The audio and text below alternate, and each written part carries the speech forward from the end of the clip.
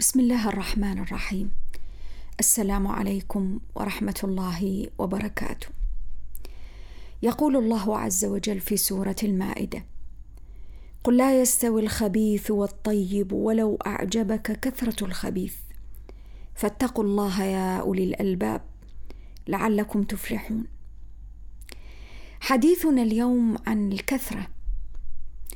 الخبيث طبعا بمفهوم الآية هو الرديء وليس الشيء الجيد. الرديء بشكل عام، الرديء في النوع، الرديء في الكيفية، الرديء في العدد، الرديء في المستوى.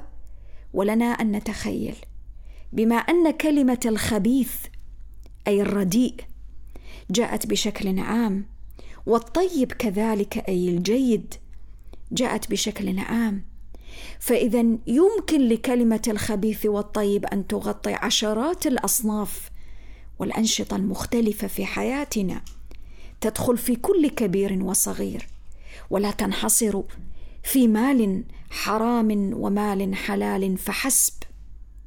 لا، الطيب والخبيث ممكن يكون متعدد في مجالات متنوعة. وربي سبحانه يعطينا في هذه الآية قاعدة أن الخبيث أي الرديء لا يستوي أبدا مع الطيب الجيد. ولو أعجبك كثرة الخبيث، بمعنى ولو أن كثرة الرديء هي السائدة سواء كانت في العدد أو في النوع، فلو قلنا بأن الله سبحانه في هذه الآية يحدثنا عن المال، فقطعا المال الحرام لا يستوي كما هو المال الطيب الحلال. ممكن أن يكون المال الحرام الذي قد جاء بوسائل غير مشروعة يساوي عشرات الآلاف، ممكن يساوي ملايين كثير، وممكن يكون المال الطيب الحلال لا يتجاوز العشرات أو المئات من الدنانير. ولكن ربي سبحانه يعدل لدى الإنسان الميزان. المسألة ليست كثرة، المسألة ليست عدد، المسألة ليست مسألة أرقام. المهم المقياس الحقيقي الذي يضعه القرآن أمامي هنا هو النوعية. هل النوعية جيدة أم رديئة؟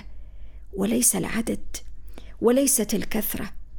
عشرات الآلاف أو الملايين من الحرام لا تساوي مئات من الحلال الطيب. ذاك خبيث وإن كثر، وهذا طيب وإن نقص أو قل. ولذلك القرآن العظيم حين يلفت ويعدل انتباهنا وطريقة المقياس والنظر للأمور من هذه الزاوية يجعلني أدرك أبعد من قضية الأرقام أو قضية إحصائيات أو قضية كثرة أو قلة. المفعول، التأثير في حياتي. الأموال على سبيل المثال الخبيثة لا يمكن أن تكون حقيقة مصدر إسعاد لأصحابها أو لمقتنيها، بل هي مصدر قلق، مصدر خوف، أحيانا مصدر مرض. ليس المال في نفسه هو، وإنما ذلك الخبث الذي علق به، الخبث الناجم عن الوسائل غير المشروعة التي قد حصل أو اكتسب منها. وملفت للنظر كذلك أن كثير من الناس في مثل هذه الأيام يعتقدون أن الخبيث ينحصر فقط في المال الذي يأتي من خلال رشوة أو اختلاس أو سرقة أو ما شابه، وبالتأكيد هو هذا. ولكنهم يغفلون جانبا آخر مهما، أن المال الذي يأخذه الإنسان دون أن يكون قد دفع مقابلا له من عمل أو جهد أو تحصيل علمي أو معرفي أو ما شابه، هذا يدخل كذلك في دائرة الخبيث. بمعنى محاولتي أنا لأخذ أجر على عمل لم أقم به، هذا يمكن أن يكون داخل في إطار الخبيث. ولذلك القرآن العظيم حين جاء بكلمة الخبيث مقابل الطيب جاء بها ليحقق مقاصد بالفعل تؤدي إلى أغراضها ومعانيها، تبين للإنسان كيف يكون ناظرا في أحواله، متأملا في مكتسباته، متأكدا تمام التأكد من نقاوة وصفاء وزكاة ما يأتي به على نفسه وعلى غيره من أموال.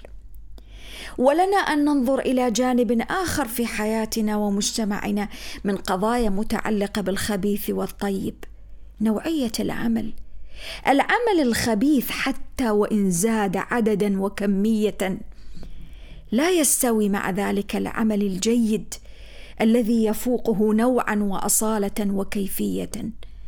ملفت للنظر جدا أننا في الآونة الأخيرة أصبحنا نركز على العدد، على الكم أكثر بكثير من الكيف، دون توجه أو التفات إلى النوعية، إلى الكيفية. نركز مثلا على سبيل المثال على عدد الإنتاجات التي حصلناها في سنة ما، عدد المخرجات التي قد حصلنا، عدد المباني التي أنشأنا، عدد المدارس، عدد الكتب التي ألفنا، عدد القضايا التي نشرنا، دون التركيز أو الالتفات والبحث في النوعية.